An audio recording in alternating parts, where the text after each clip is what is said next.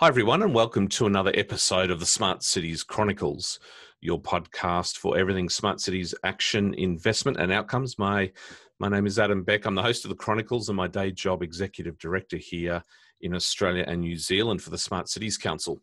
Welcome to episode 78 of the Chronicles. And today we're going to talk about data literacy, a very topical theme and topic, given I suppose what some of us, whether it be businesses and cities, have experienced over the last 6 or so months with the COVID pandemic, how we have used data to help us survive and thrive or not.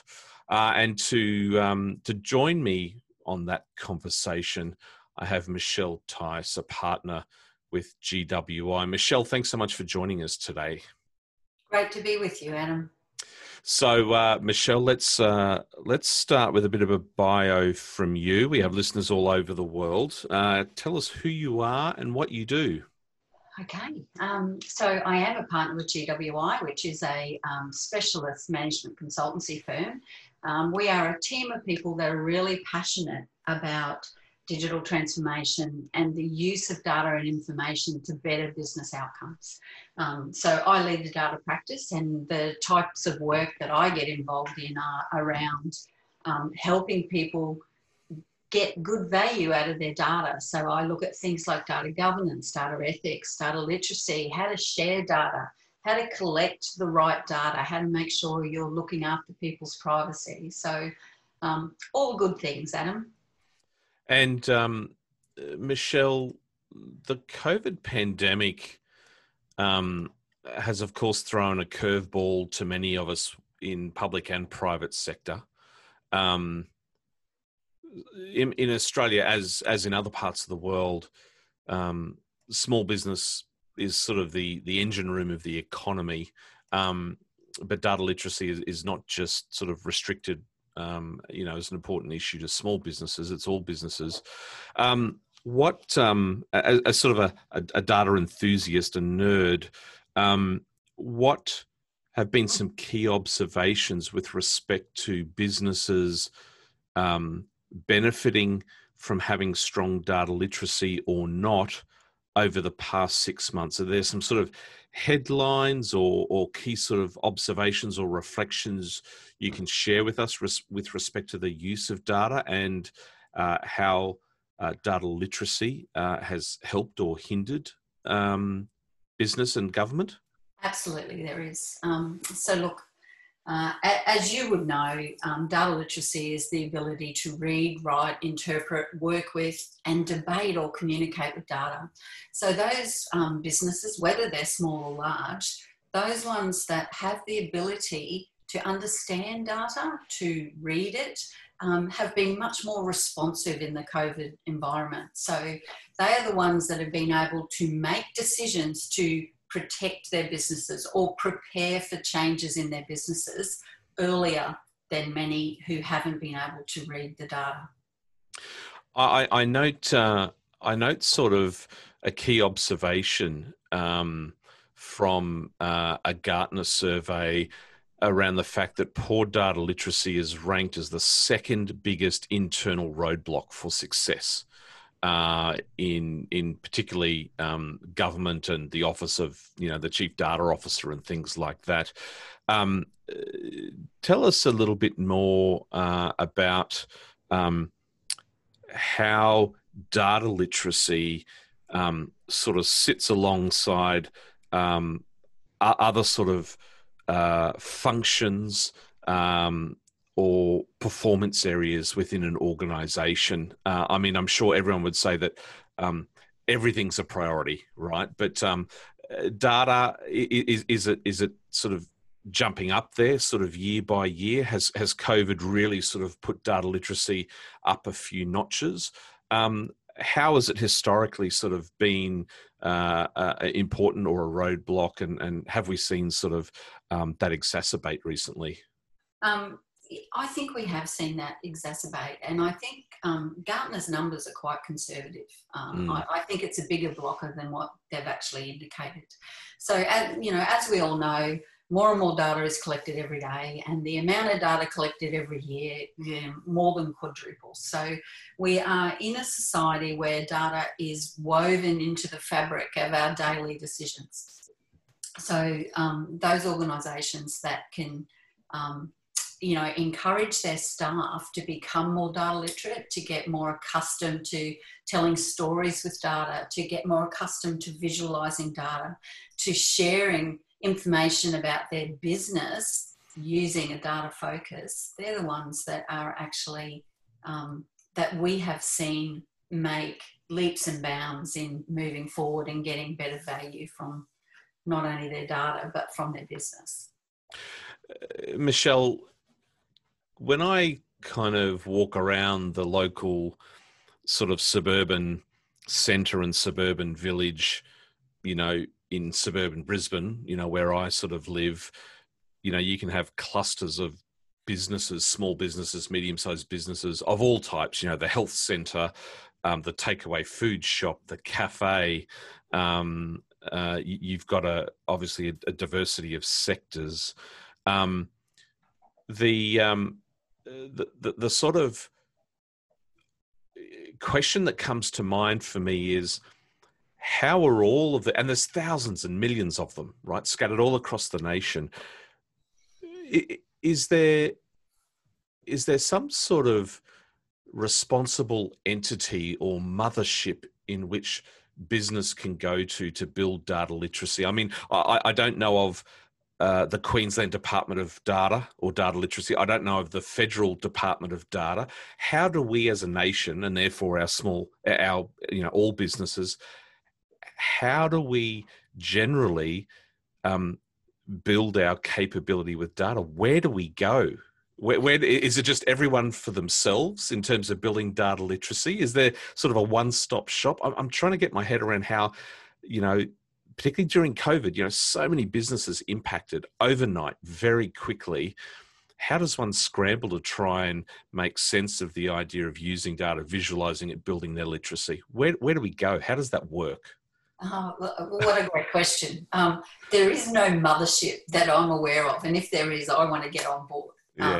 That's for sure.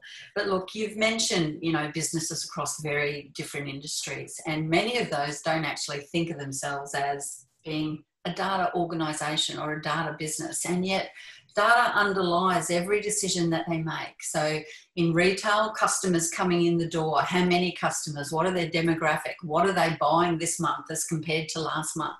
All of those things impact, well, what do you order? What do you have in the shop? In healthcare, making sure you've got accurate data about patients informs obviously the treatment that you're going to get. And it seems really simple, right? But it actually is so critical that it can mean the difference between life and death in some industries, health being one of those.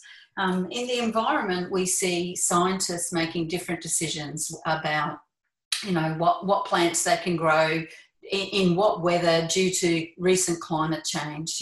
All of these things impact people's financial viability and their businesses. So look, there is no mothership, that's for sure, but there is a lot of information about data literacy, and in every industry it's a little bit different. So people often think that to be data literate you have to be a data scientist. That is so not true, right? Every role requires a level of data literacy, and that level changes depending on whether you're working on a factory floor or whether you are a C-suite executive. It does not matter. But the important thing for everyone is to understand, well, what is the level of literacy required to fulfill a particular role in a particular sector or business? So, on retail, you might be able, or you might need to understand reporting from the last month's sales figures to inform your purchasing or inventory. In healthcare, you need to understand numbers that will enable you to mix medicines or treatments for a patient. So it really does vary. And the best advice I can give is to actually look at the roles that you have and work out what level of skill you actually need, and then start to uplift those skills to the required levels. I want to do a quick hypothetical with you, and I'm going to paint two different scenarios. We'll do one at a time. So the first scenario is, Michelle, you've been given the magic wand by the Department of Education. You are asked about your thoughts and advice on embedding data literacy into high school curricula.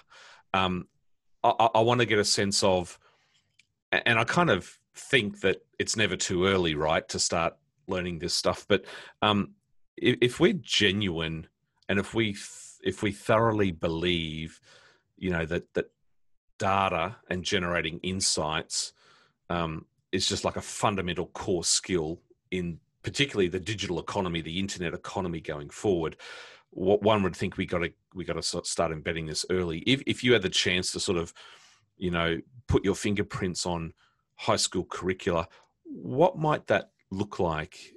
Or is it too early? We got to wait for university and you go off and sort of do data science related degrees. How early? Yeah, no, I would be going to the primary school curricula, actually, Adam. So like we teach kids to read and write in primary school, we should be teaching them to read and write with data. I think it is an equally valuable skill or required skill in this, what is our, fourth industrial revolution. I think it should be taught in primary school. And then as competencies advance, so does the curriculum as kids go into high school and then into university, and then they decide what competencies they actually require for their careers. But no, I don't think it's ever too early.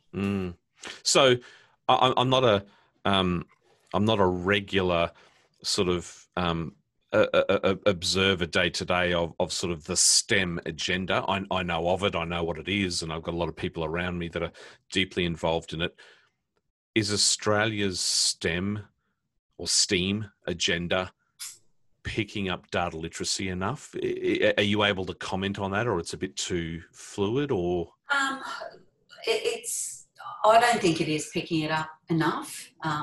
But then I also haven't reviewed what the latest curriculum changes have been over the last 12 months or so. But look, as I said before, learning these skills, there is never a point where it's too early. We teach kids to count really early. Counting is, a part of this. So let's expand that repertoire and make sure that kids get that experience. But it doesn't just have to be through a formal education program. You learn about data and you learn to make the decisions in life choices. So, reading the news, you're seeing data come through the newspapers. You're seeing news readers present visualizations. We all need to understand what they're telling us. Thank you for that. Second hypothetical, you get appointed as the new mayor of the city of Michelle. Yes. You sort of have one of those epiphanies like many mayors do. They go on an overseas trip. They meet another mayor. They see what's happening overseas, and they go, "I want one of those." So sort of you're part of a city and an organisation now that wants to build data literacy. Two sub questions as part of this hypothetical. As mayor or or your advisor to a mayor, internally, what might a data literacy journey look like? Second part to the question, I'd like your thoughts on it. How far or wide or deep do you go as a local authority to help small businesses or small to medium enterprises in your jurisdiction build data literacy? So how much internal and what might external support look like? How far sort of do you go? Are there any good examples you've seen from other cities maybe? So as a local authority, many of our listeners are from cities. How would you approach that hypothetical? So first of all, I'd start by working out what does good look like for my council and for my community, right? They're two different things. So my council workers, they need to be able to use the data that we've got to make the best decisions for our citizens. So first of all, work out what good looks like, work out what our skills gap is, and then look at a program of uplifting data literacy amongst my council staff.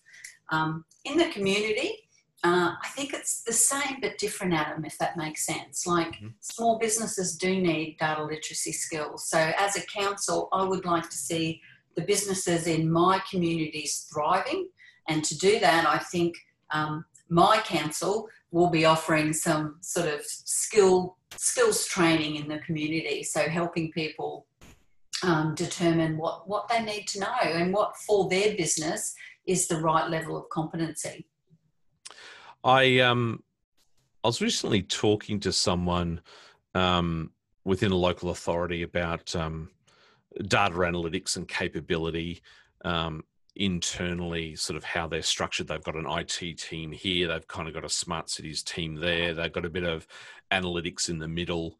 As you rightly say, data and the responsibility of data literacy and using data kind of lies with everyone. But the topic of conversation went to this place of, because some people are scared of data internally, even if you want to build capacity and train people and things like that. Some people are just still scared when it comes to data. Talk to me about this idea of being able to ask the right questions. You know, not that you have to know about data, but lead with really good lines of questioning that then allow the processes to follow in terms of then going in, finding the right data to allow you to sort of work on that problem or question or strategy. Can you sort of share some insights around, I suppose, what those different roles might be? You know, you've got a number cruncher sitting on level 3. You've got sort of a strategic planning person or some other sort of role or responsibility somewhere else that is really sort of forward looking. How do the dynamics of those different sort of disciplines and roles and responsibilities work? I was really intrigued about that idea of, even if you know nothing about data, be a really good strategic questioner. Absolutely. Look, I think that boils down to having a shared language across your organisation. So and establishing that is not always easy, right? People always are challenged by, well, how do we define revenue in our business? Or how do we define a customer in our business? So just establishing a shared language then enables people to use the same terms and ask more intelligent questions, because you know that your audience is interpreting the same things as you are trying to get answers for. But look, about the roles and responsibilities, it's really important that people do work together. So in building that common language, it then needs to be shared across the organisation. And regardless of whether you are the person on the front counter explaining an invoice to a customer, or you are a person sort of in the analytics team that's actually programming machine learning, like obviously the level of competency of data literacy that each of you require is very different.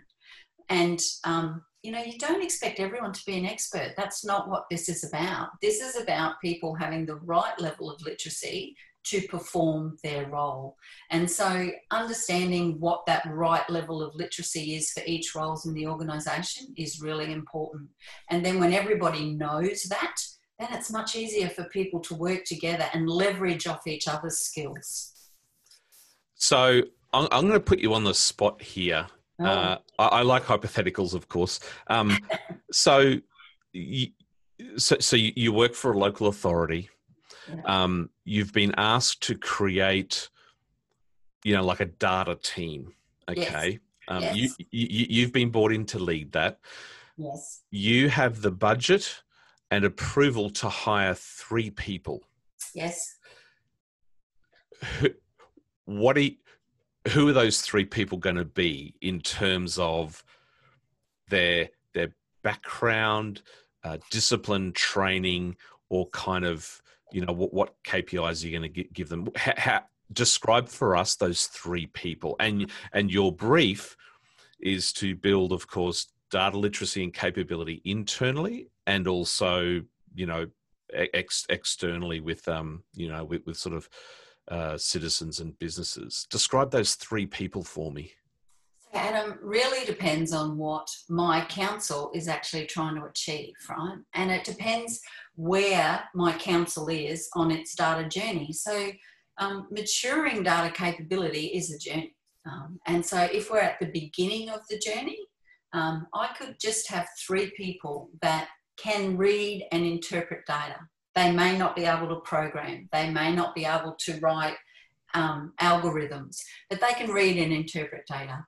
And then as my capability as a council grows, then I would bring additional skills into that team. It doesn't mean that the same 3 people have to develop to be from being able to read and write to, writing really complex artificial intelligence algorithm. They don't have to be the same people. So I would be looking at those people that could help me to solve the problem that I'm facing with at that time, right? If I'm halfway through my journey, I might need people who know how to mash data together and look at the quality of data and ensure that it's the right data at the right time to make our decisions.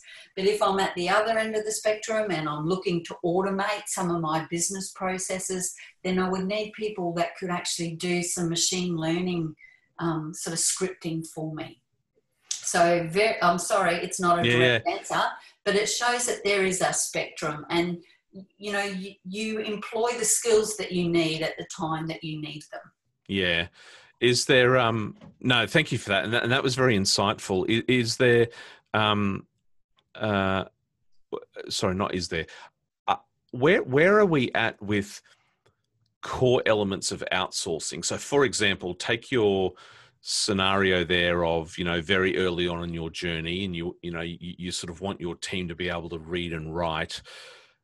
For heavy lifting, I assume you sort of can outsource, or you can sort of purchase or procure certain products or platforms. How sort of important is that these days? And what's the balance that you're finding in terms of councils building all capability in-house versus sort of, predominantly relying on sort of external support? Yeah, great question, Adam. So I suppose if I start at the end of your question first, look, councils have core business. We all know that. That core business deals with servicing their communities in the best way possible. That doesn't mean they have to be data scientists or high-end data people, but it does mean that they need to know how to partner or how to pull in the skills that they need when they need them. And I think that's a really important thing to understand. There are people in the industry who specialise in, program development or AI. They're offering AI as a service to organisations, or they're helping people identify open data that they could bring together to solve a problem in their community. Like, there's people that specialise in that. So although councils do need levels of data literacy, it doesn't always have to be at that expert level, as long as they know how to acquire that when they need it. And if they can get a level of knowledge sharing from those people that are providing a service, then that's really important to me. Are you seeing any particular trends or other observations when it comes to partnerships with universities or other academic institutions? Oh, absolutely. And I think partnering with academic institutions is absolutely the way to go, because, you have got like-minded people in groups doing innovative things that can be leveraged in local communities. And so, yes, we see more and more councils starting to partner with universities in their regions to actually develop those skill sets and develop problem-solving approaches. And that can mean that, someone from the university might work with a local council for a short period of time, or work in a startup hub with council members for a short period of time, or vice versa. It could mean council staff actually going and, brainstorming with people in the university to solve local problems. That's the important bit. Yeah. Michelle, the sort of the COVID challenge that we've been wrestling with, I think, has certainly highlighted the importance of data, visualization, storytelling. You know, every day we're on the edge of our seat waiting for the 11 a.m. update of numbers. I mean, you know, if data isn't part of your daily diet or intake now, you know, I don't know if it ever will be. Do you feel at all that 2020 is sort of giving us the extra impetus to sort of review, reflect, bolster our capability, our literacy, our investment in data? Yes, I do. And I actually think that's been one of the silver linings, I've got to say. It has forced people to think ahead. It has forced people to be more responsive.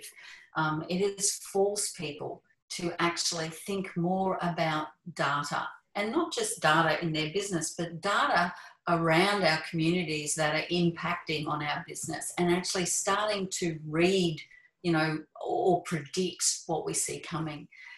For our particular lines of business. And that could be either, you know, in a sales pipeline, it could be in a drop of customer numbers, it could be in change of demographic of people that are dealing with our business. So yeah, being able to be responsive and agile, I think that's one of the good things that's come out of COVID-19. Yeah. A bit of a niche question here, Michelle. We've certainly engaged and come across a number of local authorities who wish they had some data sets, but haven't had them, and at times they're data sets that are held, you know, by private companies. You know, spend data, you know, is just one example. You know, data can be pretty costly to procure and purchase. I hope that 2020 probably presents a little bit more of a business case opportunity for them to invest in that. But I want to ask you if you've seen, if you're seeing any particular observations around the level of sort of procurement and investment now in purchasing data by local authorities from private sector entities. I certainly think it's increased the appetite, Adam. Yeah. I can't say that I've identified a pattern where that is increasing, but I think it has made people more aware of the data that they need to inform their decision making. And so that in itself is a great thing. I think the next stage will then be to actually develop the business cases that they need to put forward to say, well, you know, access to this data would provide us with this level of value, and start sort of working out how to get their hands on that data. Yeah. How to make it more open. Yeah. Actually, just on that open, that's sort of a segue to sort of my final technical question to you. I mean, you and GWI dabble in some pretty exciting, what I would call data activation approaches and platforms like data exchanges, data trusts. I know we've been talking about data literacy, reading, writing data. You did mention data visualization, which are, of course, certain functions of some of these platforms. We know that there's a lot of open data portals, you know, where you can go and you can log on and download. Just on those types of approaches, you know, exchanging data, sharing data, opening data. Any observations to share on those fronts from what's been happening over the last 6 months? Increasing appetite, put on the back burner, we just want to do the basics. Anything that you can share on your observations? Yeah, absolutely. Adam, those businesses that are able to advance really quickly, or are able to sort of move around an analytics sort of spectrum from, you know, just looking at their data and saying, well, this is what happened, to be able to saying, well, this is why it happened, to be able to saying, well, this is what we think is going to happen next, to be able to saying, well, this is what we think we need to do to prevent that from happening. So helping businesses move along that scale, I think, is really important. And those businesses that are able to do that are the ones that establish really robust foundations to start with. So they know their data, they know the quality of their data, they know who's responsible for their data, they know who they can share their data with, they know what privacy preserving measures they need to put in place for that data. And those robust foundations then prevent data breaches, they prevent or they enable data sharing without any data breaches, but they also enable business decisions. And so I think what we have seen over the last 6 months is people realising that some of that boring data work is actually vital to, greater success. And so we've seen people going back to saying, okay, let's work out what quality of data do we actually require and what data are we collecting and why. And just looking at what their practices are. I think that's been a really big thing that's come out of the last six to probably 8 months for us. We've seen that happening. Michelle, last question now, probably more, of a personal one. Can I ask you what you're looking forward to over the next sort of 6 to 12 months? Interesting. Things in the data world are changing quite quickly. So for us, enabling businesses is really important and really something I'm really passionate about. I don't think people realise the value of the data that they hold, and it may not sound very exciting, Adam, but working with a council or working with a business to actually get them to understand what they can do with data and what difference it can make in people's day-to-day lives, that's the most exciting thing for me. And it might be small steps at a time, but overall the change can be enormous. Data enablement for me is a great thing, but I'm also looking forward to some more delivery as a service. So we spoke about earlier about, getting skills in or partnering with organisations that have the skill sets that you require to deliver a service or to maintain a service for you. I think that will become bigger and greater in the next 12 months, and GWI look forward to being a huge part of that. That's awesome. I certainly share those sort of aspirations. And as you say, if there's a silver lining that potentially comes out of 2020 is our increased interest and hopefully therefore action and investment around building our data literacy and capability. And ultimately that's going to help us sort of build resilience. Michelle, it's been a delight to talk to you today. Thanks so much for joining us. Pleasure to be here, Adam. So for our listeners, that was Michelle Tice, partner at GWI. For our listeners who are not subscribing to the Chronicles, you can do so. Head to your favourite place or platform where you get your podcasts. Search for the Smart Cities Chronicles. We'll be there. You can also head to our website, smartcitieschronicles.com. All our podcasts are up there. You can also subscribe to our newsletter. My name is Adam Beck, your host of the Chronicles. Thank you for joining us today. We look forward to bringing you another episode very soon. Everyone stay safe and have a fantastic day. Thanks.